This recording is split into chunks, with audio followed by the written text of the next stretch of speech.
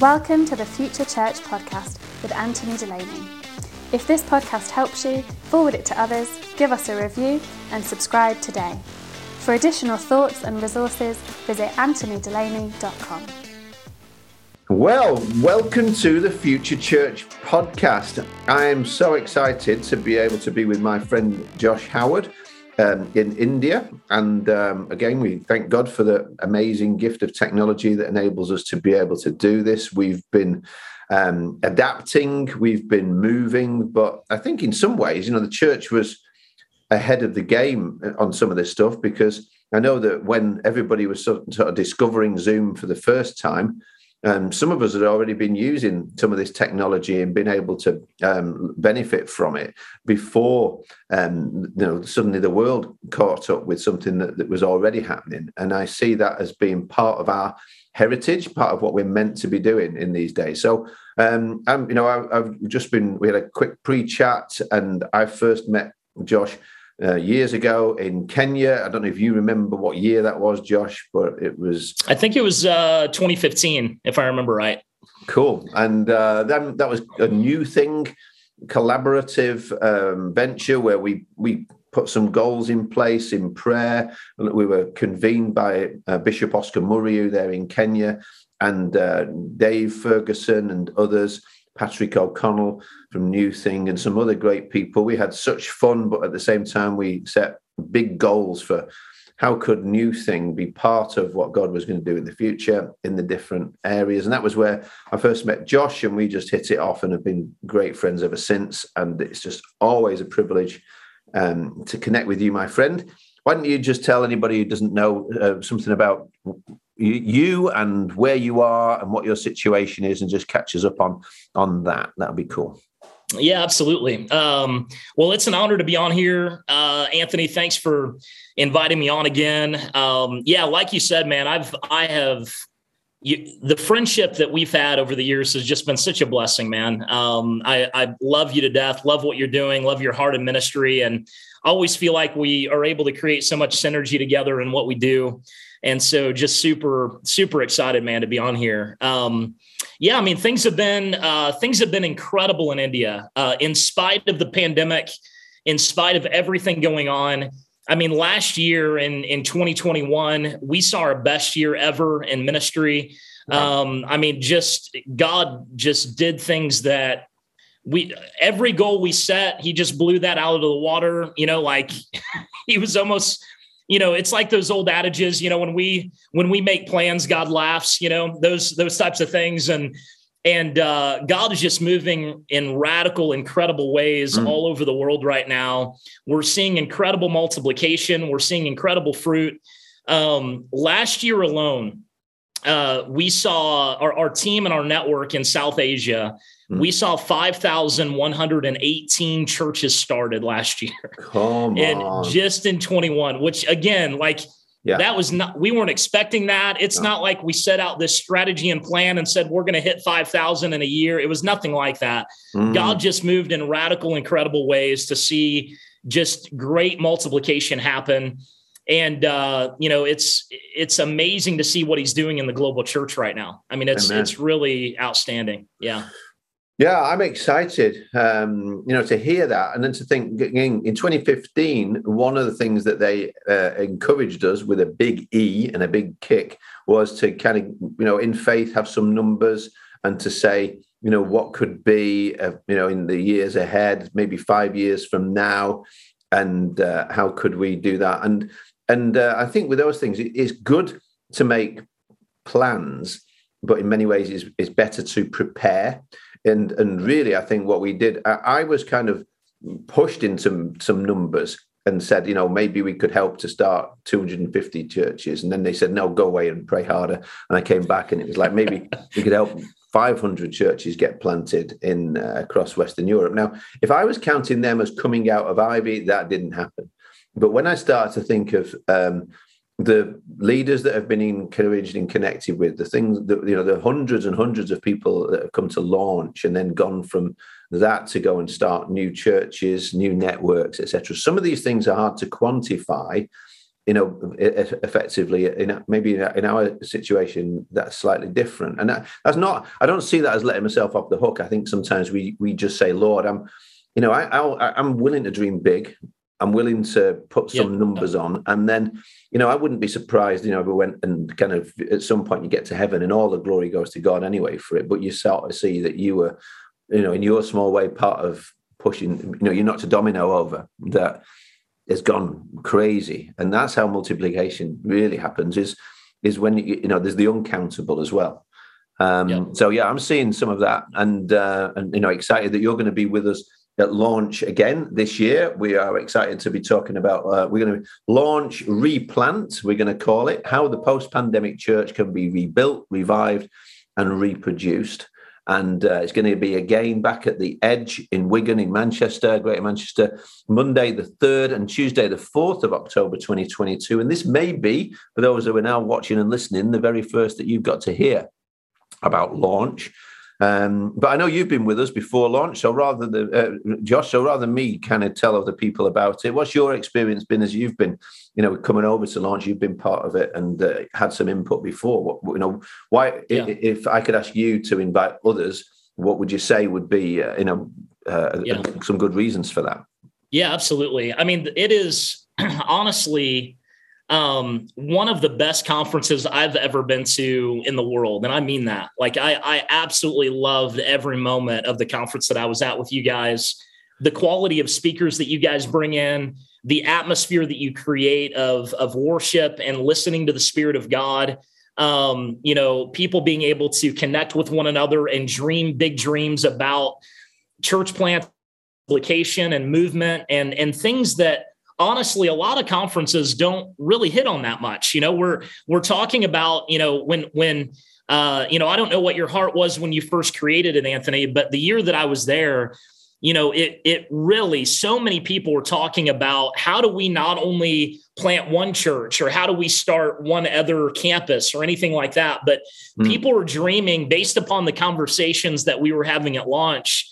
How can we create movements of church plants? How can we create movements of disciple making? How can we see multiplication take shape all across the world? And what does it look like to dream God-sized dreams like that? And so I think taking a couple days away with your church team in order to get away from your normal everyday, lives, get someplace where you can really focus on Jesus. You can focus on what he's dreaming, what he's thinking, what his heart is for the church, and to be able to hear from, world-class leaders that are coming in order to talk about this stuff is priceless, man. It's so good. And so what you've brought together, man, and what your team has brought together has been, it's been life-changing. I've had people reach out to me, Anthony, after that. I was there in 2019 and I've had people reach out to me and just say how that conference, pivoted the direction of their lives. Yeah. They changed strategy. They changed dreams. They changed what they were going to do with their lives. God has moved in that, in that conference in some huge ways. And so, I would highly recommend people taking a couple days out and really coming out and hanging out with us. Superb. Thank you, my friend. So again, for anybody listening, that's Monday the 3rd, Tuesday the 4th of October 2022 here in Manchester. Everybody's welcome. We're going to be opening up the booking, and obviously with these things, the best, cheapest deal is always going to be early and booking early. So do look out for that. And we're already inviting people to come and bring input into that main stage and seminars. And I'm excited already at who's saying yes to that, to join us. And this year, the scripture, I always have I kind of bring a Bible teaching thing that runs through it of a theme. And, at different times it's been like, for instance, how the church in Antioch got birthed, or, some these different kinds of things. Well, this year is Psalm 1. The Lord's really spoken to me from Psalm 1 over and over since the beginning of the year. And actually, just the other day, just before our annual general meeting here at Ivy, somebody came to the door. It was my birthday, and they'd left in my porch a fruit tree, an apple tree, and said, "The Lord, said to give you this." And as I've looked and wrestled with that, what I've realised is, Yeah, fruit takes time. There's all kinds of pictures we've got in scripture from time, but really what I'm looking at is the culture, the in the sense of what are we planting into, and how do we plant in such a way that what we're planting is worth reproducing, because we don't want 5,100 and odd churches that we multiply that aren't with reproducing it. And I remember a previous launch, we had a great guy called Richmond Wandera who came from Uganda.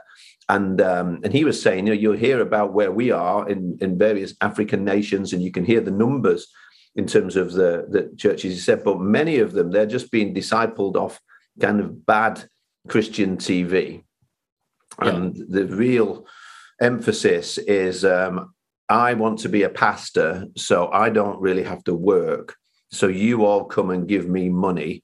So then my kids and me are looked after, and you all do what I say. And then there's like terrible Bible interpretation that's given from, and again, often the model is repeated. The one guy at the front who's the answer Bible man, who doesn't really even know the Bible that well himself, but picks a few verses.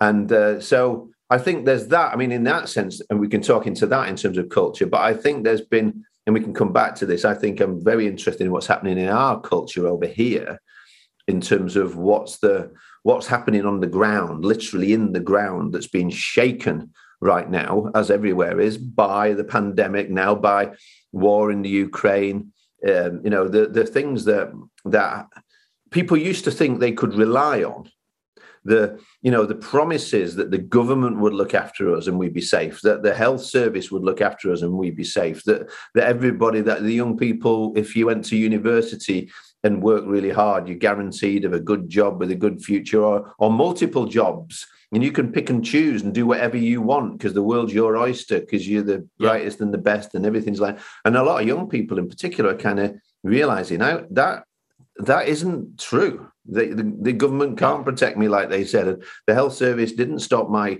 grandmother dying, and and I can't just get a job. And what about how am I going to afford to live? And I can't afford a house. And so we have a whole bunch of people now who are, in many ways, more ready than ever for good news. And I think that's the culture that we're in. That's part of it. I've got other thoughts too on the culture, but where are you at with that, mate? In terms of, because Psalm 1 is saying, blessed is the man who is planted by the stream of living water. And then he's like, but not so the wicked. And there's some bad cultural stuff too, that if you plant like that, and the culture in the church echoes the surroundings of it and like brings them up through the roots, you're not going to get the fruit long term anyway. Right. So yeah, I'm kind of interested in that idea. What is good culture in churches? What's negative culture? What's worth multiplying? So any thoughts on, and I've just thrown a whole load of stuff there, but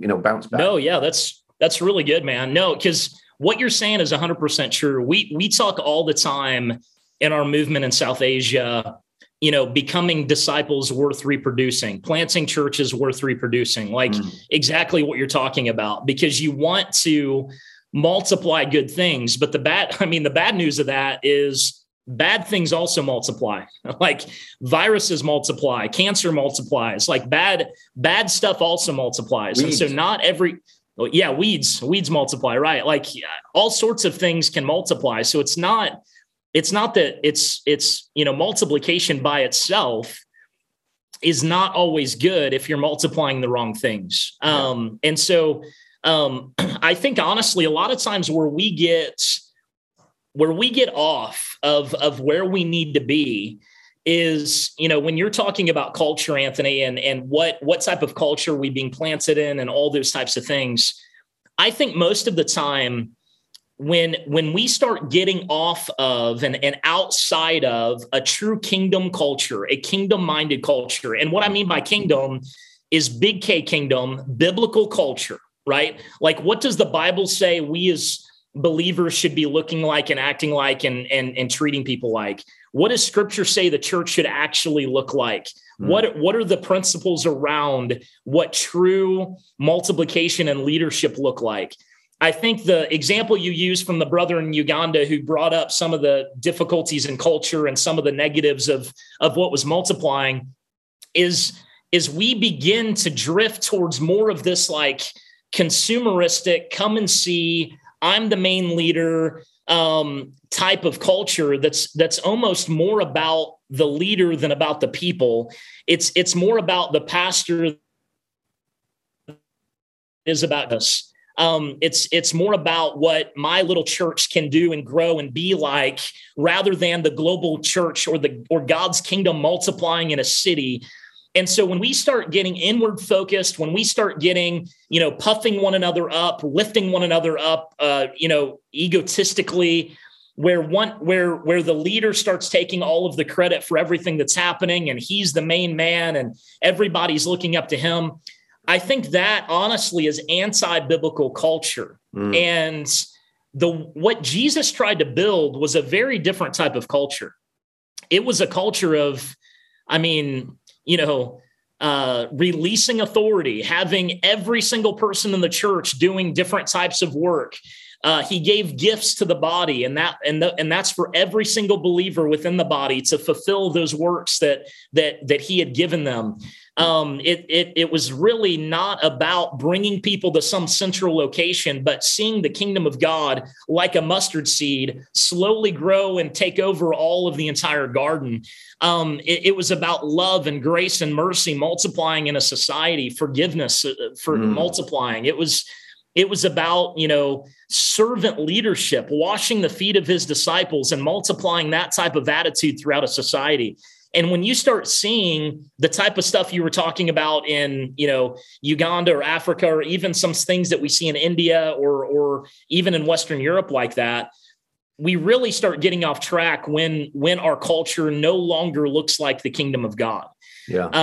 And so we've got to get back to, taking a look deeply at scripture, at what Jesus really, said for us to build, and look at what type of culture he was creating. And that's the type of thing we want to multiply, right? Yeah. And so I think we need to ask, the question, why are we actually doing what we're doing? What is the purpose behind it? Is it really about Jesus, or is it really about us? Is it really about our fame, or is it about his fame? Is it about our kingdom or his kingdom? These are big questions that get down to the root of that culture and that soil that we're, trying to grow things in. Yeah. Yeah. And I suppose the danger now, I see it in myself, is that having been in the place where, blame the devil or see the sovereignty of God in the whole of it. But, when COVID hit and we couldn't meet online, except online, and people were no longer just coming along from a social perspective because they couldn't do. Since then, now we've seen that again. We had our annual general meeting, and we looked at how many people had been coming online, and then how many people are coming back, and we had a big shake-up. I think we've had lots of people who decided after COVID, either I'm going to go to another church. Some of them have done that, or actually, and I'll be honest, I think for some people it was the social thing that was interrupted. And then they kind of go, you know what, I'm rebuilding my social life and I don't think I need church for that anymore. Yep.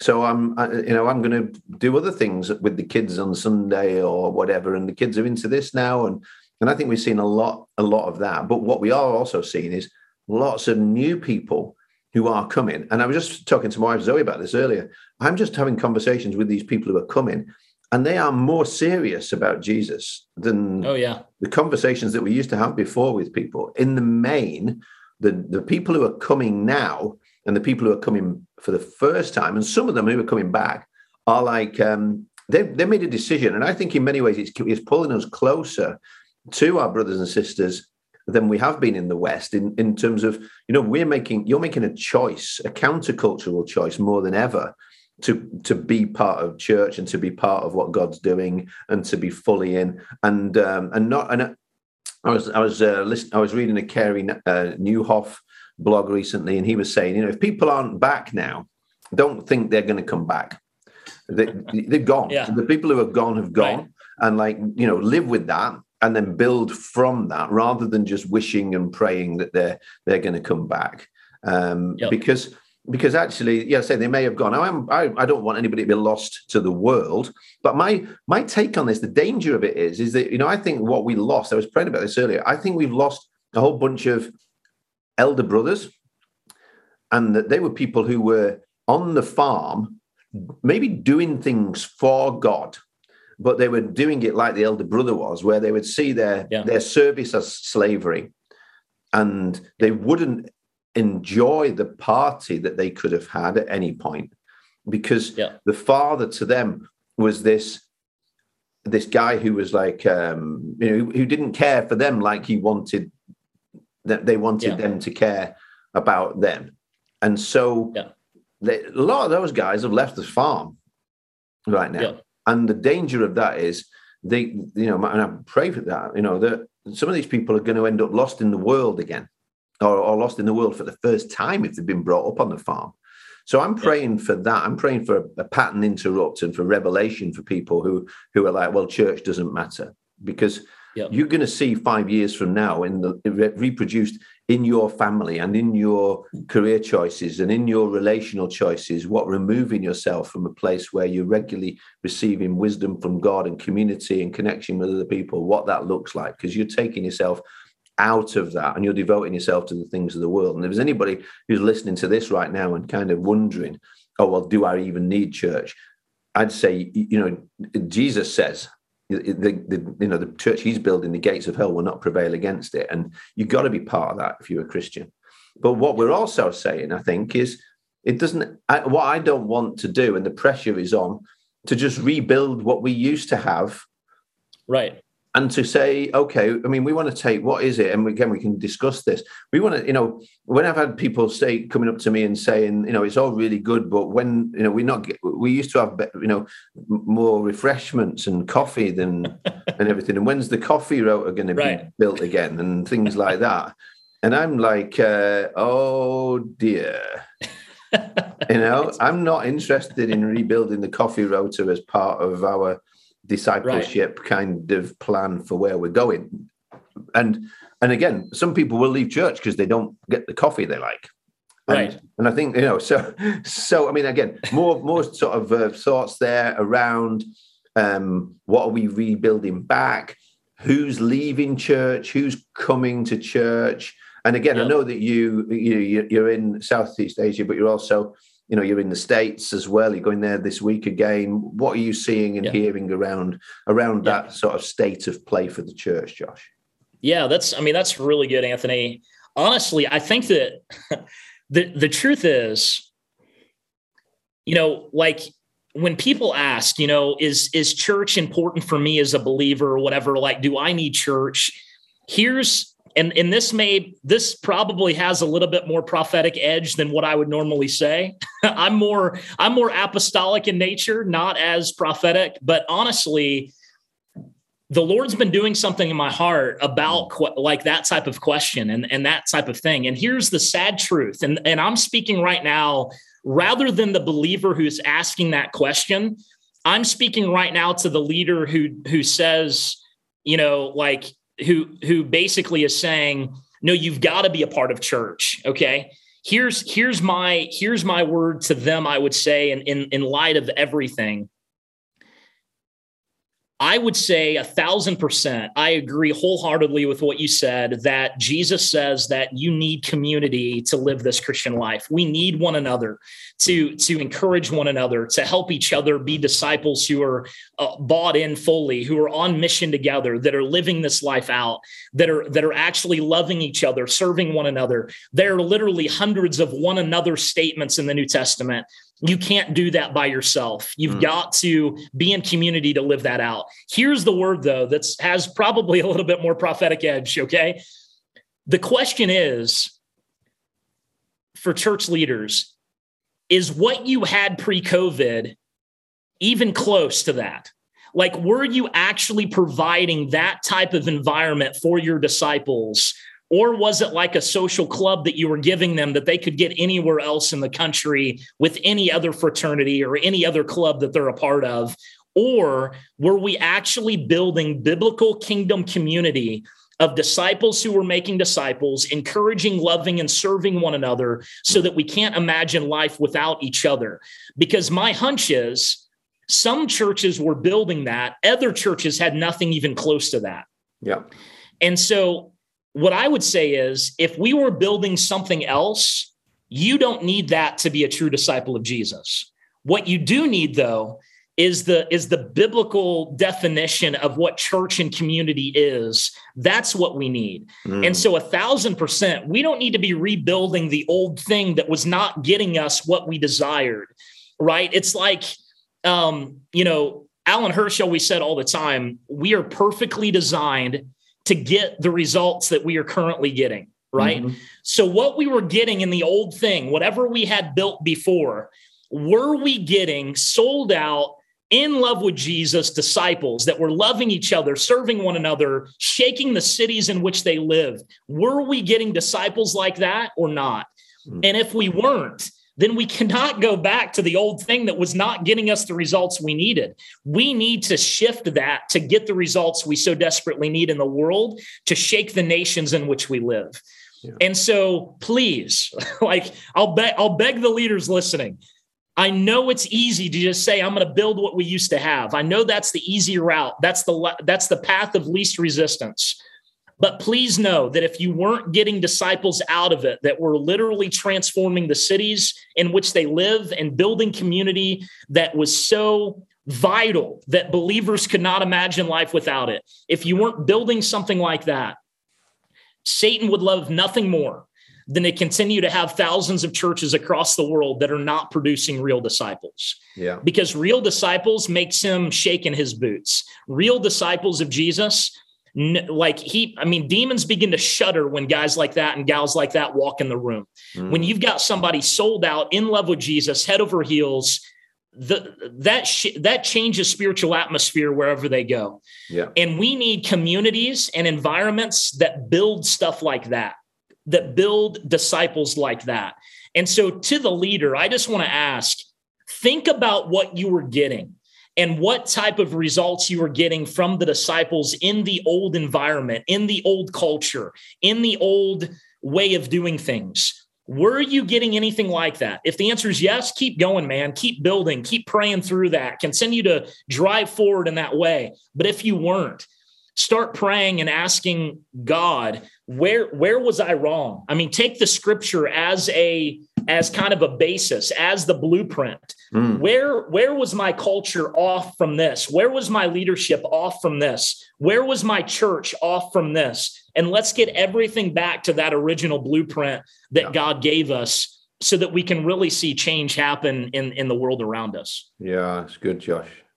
So I was just recently rereading The Great Omission, Dallas Willard, and he really is asking the question there in terms of the church may have been good at getting or making Christians, but Jesus never said go and make Christians. And it's like, what are we doing that is making disciples, and from there, disciples who make disciples?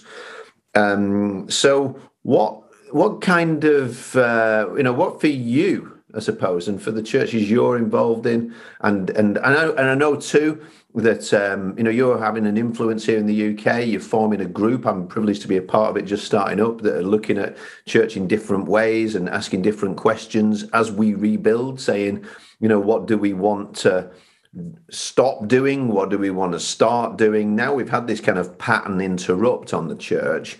What must we resist in order to not just go back to, business as usual, which wasn't working?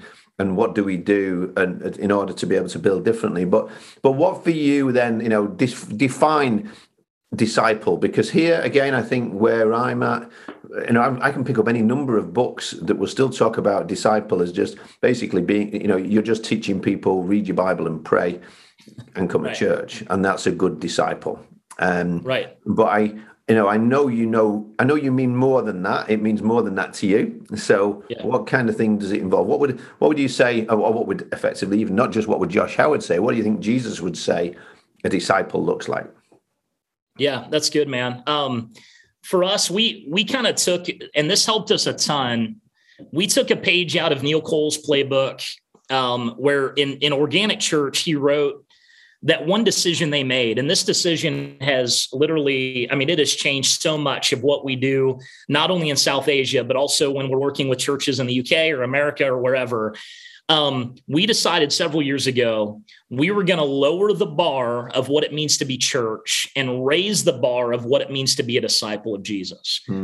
And again, that came from Neil Cole several years ago, that sometimes it's the opposite is true. What it means to be church is like, you've got to check all these boxes. You've got to have these types of leaders and elders, and you've got to have, this type of service and this type of music. And there's all these like hoops that you got to jump through to call it a church or a church service. But then to be a disciple, it's like been historically over the last, 50, 100 years, has been such a low bar where it's like, all you got to be a disciple, like you said, come to church, give some money and go home. Like that's really it. Maybe read your Bible every now and then, or do a 3-minute devotion or something.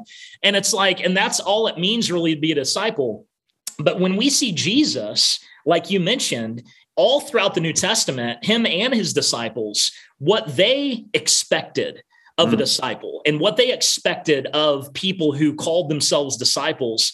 I mean, the bar was so high, man. Like Jesus over and over again, he would say crazy things, man, that no preacher today is saying to their church members. I mean, he'd be saying like, listen, if you don't hate your mother, father, sister, brother, all your family, you're not worthy of following me. Now, he didn't mean hate, obviously, but you know what, like you need to love me so much more than everything else, that you are willing to give up everything to follow me, right? Like everything. If you put your hand to the plow and even look back, you're not worthy of following me. Like, I mean, he told, the rich young ruler to sell everything he had, give it to the poor and follow him. Like basically Jesus is looking for people that are 100% devoted, willing to give up anything else in service to him. That's a disciple. Like we talk a lot about that, Anthony, as that's like extreme followers of Christ or something.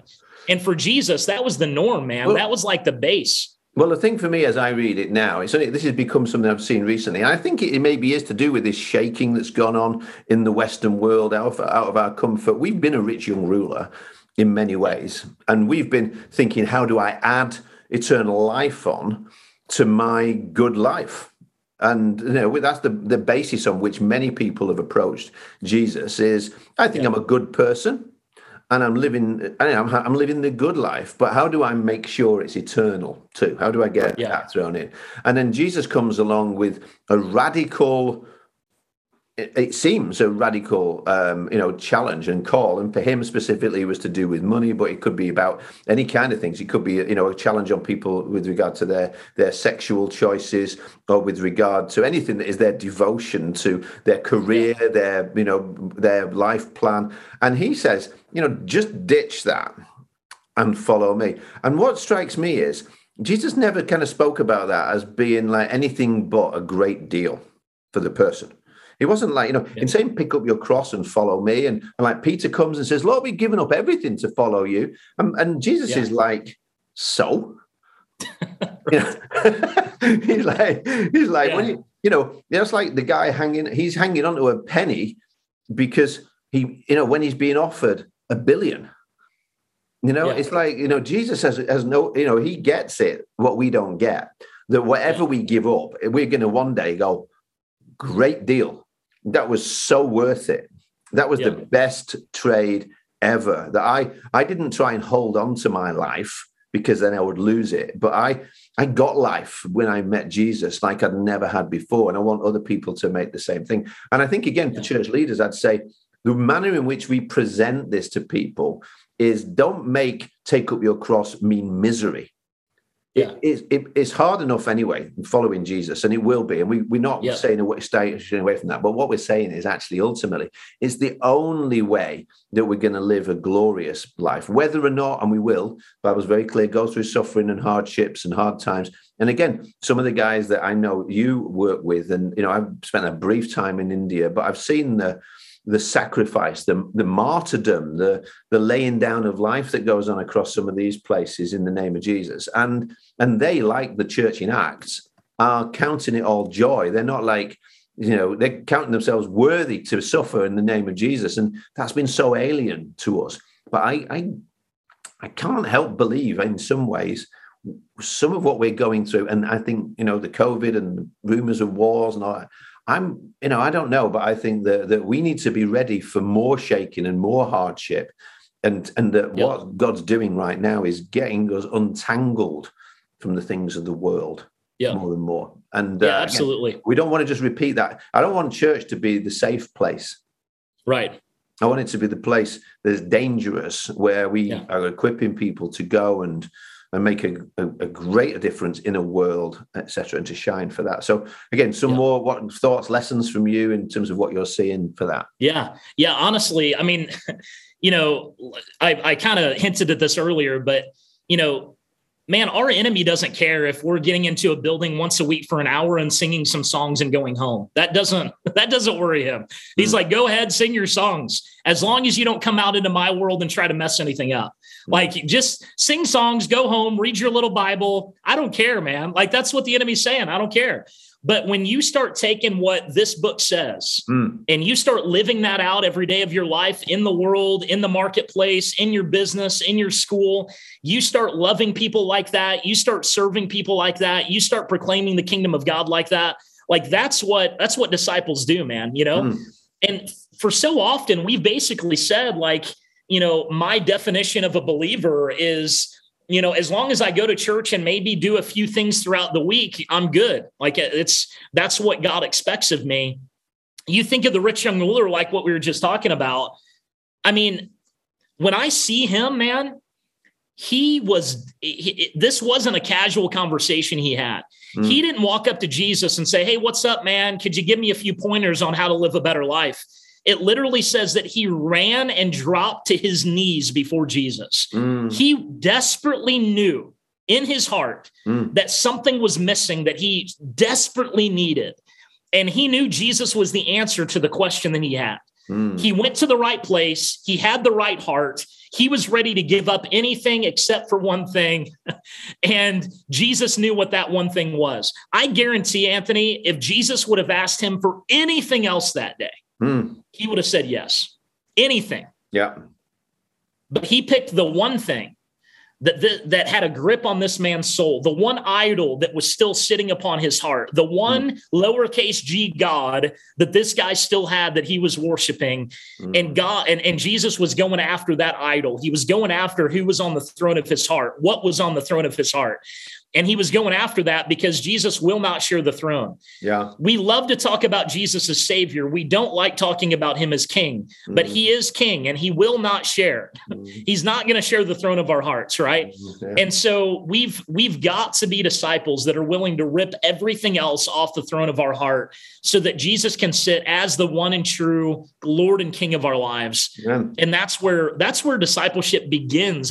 We act like it ends there. Yeah. We act like at the end of our life, that's the life we're going to live. Jesus is like demanding that at the beginning. Like, I want all of you or nothing. Yeah. Why would you enjoy a heaven where it's all about Jesus if you're not going to live a life here that's all about Jesus? 100%. Like, this is it. It's like, well, this is that preparation. An interesting potential biblical thought about the rich young ruler, which I read in a couple of places. And I don't know whether or not it's true, but I think if it was true, it would be so cool. And maybe when we get to heaven, we're going to find out by asking him. But some people have said that rich young ruler was actually Mark, that it actually was. It was him. He's kind of writing himself into the story, but he doesn't ever say himself in the story. He doesn't give his name. And then later on, when they come to arrest Jesus, he's the guy, the young man who ran away and even dropped, he ran away like naked because he even dropped his cloak. So you have this guy who basically comes to Jesus with everything and walks away sad. But then, maybe by the grace of God, ends up following, and he's there at the arrest of Jesus. And by that time, he's literally not even got a stitch. By the time that's the way the path of discipleship of following to the cross takes him. Wow. he literally does lose everything in following Jesus. Right. And then we know that, through Paul, Barnabas, through others, and through Peter, who, they reckon that Peter probably spoke to Mark and gave him a lot of the eyewitness details that would have been, in place for him writing his gospel, which is the key gospel that the other two, Matthew and Luke, saw, all of that. So he gets invited, actually, and isn't that amazing? I can just see it, the grace of God, that this guy who struggled to give it up and take up his cross and follow Jesus ends up, coming and doing it and coming good in the end and being, a missionary and a church planter and getting to write the gospel, which is amazing. That's incredible. And if that's, and if that is true, that's incredible. I mean, imagine though, if it wasn't true, okay. Let's say the rich young ruler is somebody else. It'd be amazing if it's Mark. Let's say it's somebody else. Imagine what he missed out on. Like you said earlier,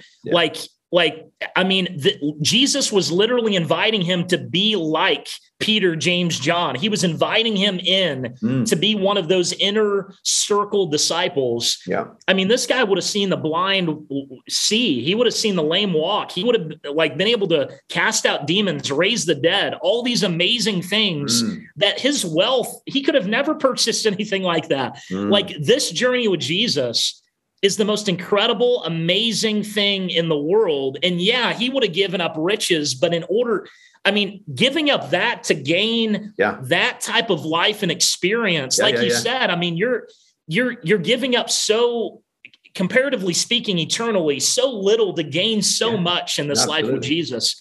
I mean, when we go throughout India or Sri Lanka, Anthony, and the stuff that we see that God is still doing today, like not 2,000 years ago, but still doing, there have been so many times that I've gone back to the place that I've been staying out after a day of, outreach or evangelism or whatever. And we see God moving in miraculous Book of Acts ways. And I sit down and begin to weep and ask God, like, there is nothing else in the world I'd rather do than this. Like, where would I rather be than on the front lines of your kingdom spreading and seeing lives transformed before my eyes? Where else would I want to be in this world? What else would I want to be doing? Like, there's no greater joy, which is why Jesus says, not Jesus, but the writer of Hebrews says that he, for the joy set before him, endured the cross, scorning its shame, and sitting down at the right hand of God.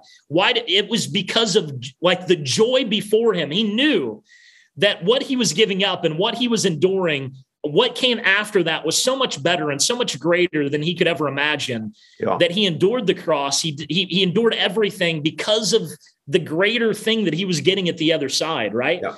And so whatever we give up, man, if we actually live as true disciples, what we're going to see happen in our cities and our families, on the streets around us and the church around us is going to be so much greater that, there's nothing else, man, we want to do. Yeah. So it's good. Set a high bar on discipleship. That's what you said. And I think, however high it's been, Jesus is going to raise it higher. However, he's right. Whatever that idol is, whatever that, anything else that's the first love. And I've been to, I say when I went to India, I remember going into, just having the privilege of going into a place where they'd never even heard the name of Jesus before. I was like, wow, and getting to see people hearing the good news and receiving it like that. But, I suppose where we are, going back to where I am, we have people who use the name of Jesus as a swear word, and at the same time, they might be, the danger for them is that they are gaining the whole world but losing their soul. And I'd say to fellow leaders that however great somebody's life looks, however much money they're making, and whether they feel like they're protected in some way from the problems of the world because they've got a big bank account, or you meet that person and as a church leader, maybe we're not on the same money as other people in our churches or even in or something like that. And you can kind of feel like, I've been ministered in places where everybody in the church was way more wealthy than me and had, amazing, stuff like that. And you could sort of feel like, well, they've got everything. But, I could stand before Elon Musk Jeff Bezos, anybody, and say, if you haven't got Jesus, then I don't envy anything. I don't want, I don't need what you can't keep. Yeah. I want what, him that I can't lose. And again, I think it's time for us to kind of get into that, recognize the precious invitation it is. It's not kind of, oh, please, could you come and help out on Sunday? I know you're very busy and you've got lots of other things too, but if you could just spare, 3 minutes once every 6 weeks, because we really need, and it's like, no, let's preach the high bar. And people are bored with that, Anthony. People are so bored with that. Like every believer I've talked to, man, they're like, many of them are saying, especially the ones that have gotten involved in movement or church plants or multiplication or whatever, almost all of them say, I was sitting in a pew and for weeks and weeks, I was thinking there's got to be more to the Christian life than this. There has to be more than this. Mm-hmm. And what do we offer them usually? It's like, hey, can you come and serve and hand out, bulletins at the front door? Or, hey, can you come shake some hands at the front door? Mm-hmm. And we have these incredible people, men and women that are leaders in the business world. Mm-hmm. And we're like, hey, can you come watch 2-year-olds for an hour on Sunday? And it's like, don't you have anything more for me to do in the kingdom? And not saying that that's bad. We need people doing those things, but we just keep the bar so low and we invite them into so little. And they know there's got to be more to the Christian life than just that. There's got to be more that Jesus is calling us into. Yeah. So on a previous launch, we had Emma Stark, who is a fiery, mighty, prophetic woman of God who came and spoke, and she's become a good friend of ours. And I just saw on YouTube the other day that she did a prophecy. She's just over in the States, actually, but she wasn't. And she, it really stood out. It was like she prophesied the coming church split. And, wow. She said, I take no pleasure in saying this, but ultimately what she talked about was there's going to, after the shaking and through the shaking, there's coming a great divide. And that, and often it isn't confined to dominations, but let's sharpen it in terms of focus and say it can be that you could have very liberal, a denominational thing that's tied to the past and tied to the state, tied to politics, tied to, political correctness or whatever you want to call these different kinds of things. Yeah. And that is an old wineskin. And I think there's some really good people who is still praying that God's going to pour out lots of new wine into an old wineskin. Yeah. And I don't know when it's happened, when it will have happened, but I believe it is now happening. That is coming. And in the end, this setting a high bar for me is key, because what we got to do is say, we don't even want to be part of winning at that old game anymore. Yeah. It's like that's a game that if we become the biggest in the city and we have more people coming to mind than ever, and etc. And again, that's hard because we still want to gather, we still want things to happen on a Sunday, etc. But at the same time, we don't want to just go back to what was. And so I see, as you said it's really sharpened it for me. Thank you. That the call is not come to church. The call is be a disciple who makes disciples, and we're here to equip you. Amen. Yeah. For that, and call you to that. Your heritage, it's your heritage, it's your inheritance. We're not going to give you less than all that God wants you to have. Right. It's like that old parable, Anthony, or the old adage about, working so hard to climb this massive ladder and then realizing it was on the wrong wall when you get to the top. And it's like, man, so many of us as church leaders have been, like you said, trying to win a game or trying to climb a ladder that's actually not even positioned on the right wall. And we've got to rethink, what is true kingdom success? Like, what is success in God's kingdom? What does it actually look like? And, I think a lot of what God deems success is going to be so much different than what traditionally church leaders have said is successful. Like building the best, biggest church is not anymore what is going to actually create massive kingdom impacts in a city or in a nation. And so we have to rethink, if God's pouring out new wine like you said, there's got to be new wineskins that are created. There's got to be different vehicles that are used to get to the destinations we long to get to. And it's going to take a rethinking of what success looks like. Like I use an analogy all the time when we're talking about movement stuff, like if I wanted to go, I'm in India right now. If I wanted to go from India and visit my family in America, if that was my goal, if that was the destination I needed to get to, there are many vehicles that I could use to get there. A motorcycle is not one of them. A bus isn't one of them. I can't drive there. It's going to take a plane or a boat to get me from here to the United States to see my family.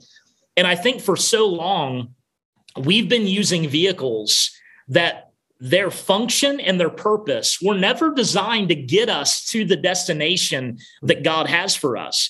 So if we're going to see, for example, the Great Commission completed in our lifetime, if we're going to see the final task that God gave us finished, the vehicles we've been using for so long aren't designed to get us there right now. Like we have changed them and shifted them in such a way where they really can't get us to that destination. Yeah. It's like we're trying to take a motorcycle to the United States from England, and it's not going to work. We've got to have different vehicles. And that's basically a wineskin. That's what it is. We've got to have different vehicles and systems and structures in order to hold this new thing God is doing. We've got to have new vehicles that are going to get us there. And we've got to think about, what is success? What are the vehicles we need to use that are actually going to see the world transform with the gospel? What are the things we've got to do differently in order to get us to the final destination that God has for us, right? Yeah. And those are big. I like that. I like that analogy. I think too that, I'll add to it that sometimes as leaders, what we can feel then is that people want us to get on that motorbike and just rev it harder because it'll do it, or, they can kind of make us feel, or you could even say like, you could feel like faith means that I build a ramp and try and jump across from England to America. Or build a bigger bus that can hold thousands of people. Let's get a big bus to go. Yeah, but none of those things, they're not, I say, we got to look at the vehicles. That's a good analogy. Appreciate that.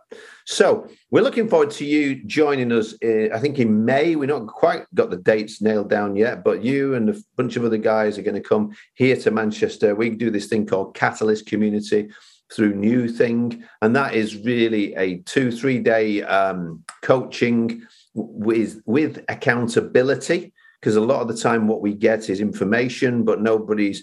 And I know that the way Catalyst Community works, because we use them here, is, you go for the big dream, but then you kind of go, okay, so what's it going to look like? And what will it look like where you are? So how are you going to action this? And, it's a high encouragement, but a high challenge, high vision environment. And so, we have Festival Manchester happening here later in the year. We're going to need, we believe, more churches. We don't want to just make Christians through this incredible outreach opportunity that's going to happen here in the city. We want to be disciples who make disciples. We want there to be churches that plant churches. We want some of the existing churches to plant churches. We want to plant new churches that be able to contain and not contain, release these disciples as well. So could you pray for that for us, Josh, as we wrap up? For now, it's been a lot of fun for me, as always, to connect with you.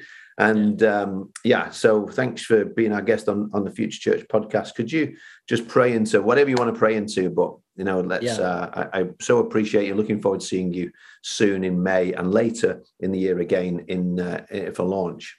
Yeah, absolutely. I think, no, it's an honor, brother. Thank you so much. Yeah, let's pray into this together.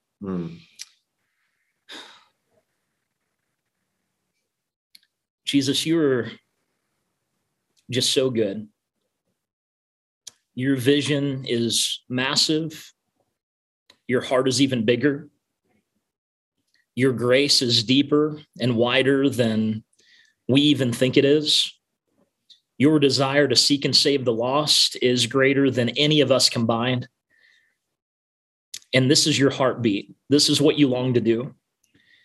And so, Father, Anthony and I are joining together right now to just pray that you would raise up an army of men and women that are true disciples, that are head over heels in love with you, that have dedicated themselves 110% to your cause, to your vision, to your heart, that there would be men and women raised up all over the world that are no longer about them, that are no longer about their little K kingdoms, but about your big K kingdom, that they're laying down their kingdoms, their churches, their visions, their dreams, and picking up your dream for the world, picking up your vision for their city, and that they would be joining you in this great task of seeing true disciples made and multiplied all over the world. And so, Father, we ask that you would awaken the church to her true potential, that you would awaken men and women in churches all over the world right now in order to long for you like they've never longed for you before. Father, help us to hunger for you like we hunger for food. Help us to thirst for you like we thirst for water. Holy Spirit, fill us again with a longing and a desire that can never be stopped and can never be quenched. Light us on fire with a fire that can never be put out, that will bring passion and excitement and vision deep into our bones that we can't hold in any longer. God, we need you to move in the nations in which we live. We need you to move in the nations in which we serve. And there are so many people across the world, Father, that are sitting around right now asking, is there more? There's got to be more to this Christian life. And we know the answer is yes. And so, Holy Spirit, we ask that you would pour out more onto the church. Bring creative genius to leaders all over the world, to create those new wineskins, to create those new vehicles that would take the church to the destination that you have called her to seeing the Great Commission completed in our lifetime. Father, we pray all over the United Kingdom right now that men and women would be raised up to shake the nation. Yeah. God, you brought so many global, incredible revivals out of England. Men and women that were just so dedicated and on fire in prayer for you that it awakened churches and leaders all over the world based upon what they did and how they loved you. And we pray for that again. We pray for a fresh awakening, a fresh fire, God, from heaven. We pray for fresh revival to break out so that churches would wake up to their true potential, and that men and women across the world would wake up to that potential, and they would begin to live as true disciples. Help us, Father, to be disciples worth reproducing. Help us to be men and women that if we multiplied throughout our city, the city would be changed forever. Yeah. Help us to pray like that, to live like that, to love like that. Help us more and more, Jesus, to look like you, talk like you, walk like you, love like you, sacrifice like you, speak like you. Yeah. Oh, we love you, Jesus, and we're so grateful. And we ask that you would move with power in the world and that a fresh awakening would come in Jesus' name. Amen. Amen. Amen. And I just get a sense that Joshua's praying that maybe this is just for like one specific person, one leader listening to this, that I feel the Lord would say to somebody, don't chase the rich young ruler. Yeah. Don't try and now accommodate to that person's preference. Don't try and shape what Jesus offers. Don't lower the bar for that person, because they're not going to be satisfied with a less than a full-on sacrifice anyway. It's just going to be another thing that leaves them disillusioned and empty and miserable. So when we are facing rich young rulers right now who are coming and are demanding, how do I just add Jesus on? That anybody asking that question is not going to be worth multiplying. So instead, be bold and raise the bar, raise the cross as the bar, as Jesus would do, and say, you got to lose your life. And the seed, unless a grain of wheat falls into the ground and dies, it remains a single seed. But if it dies, it produces much fruit. And I pray, Lord, that you'd give us the courage to be able to challenge people to live even more fully for you, whatever that looks like. In this life, this short life that we get, Lord, and however that looks, because, Lord, we know that what we get from you is going to be so much greater and more glorious, that you do have the crown of life in store for us, Lord. Help us, Lord, to live with our eye on that goal and that prize. In Jesus' name we pray. Amen. Amen. Amen. Wonderful. Thank you, my friend. It's been wonderful to have you on the Future Church podcast. Anybody listening, why don't you subscribe, share, tell other people if this has been an encouragement to you, and help us to be able to let other people know about this. We've got some fantastic guests that we're already lining up. We took a little bit of a break while we were involved in some other projects, but now we're back on it, and we're going to be getting some amazing people that we're going to be speaking to. That's really going to help you in your life, in your love for Jesus, and in your leadership. So God bless you. Thanks everybody for listening. And thank you to Josh, as always. Thanks for listening to the Future Church podcast. If you enjoyed this conversation, please consider subscribing, leaving a review, listen back with your team and share it. Further thoughts and resources can be found at anthonydelaney.com.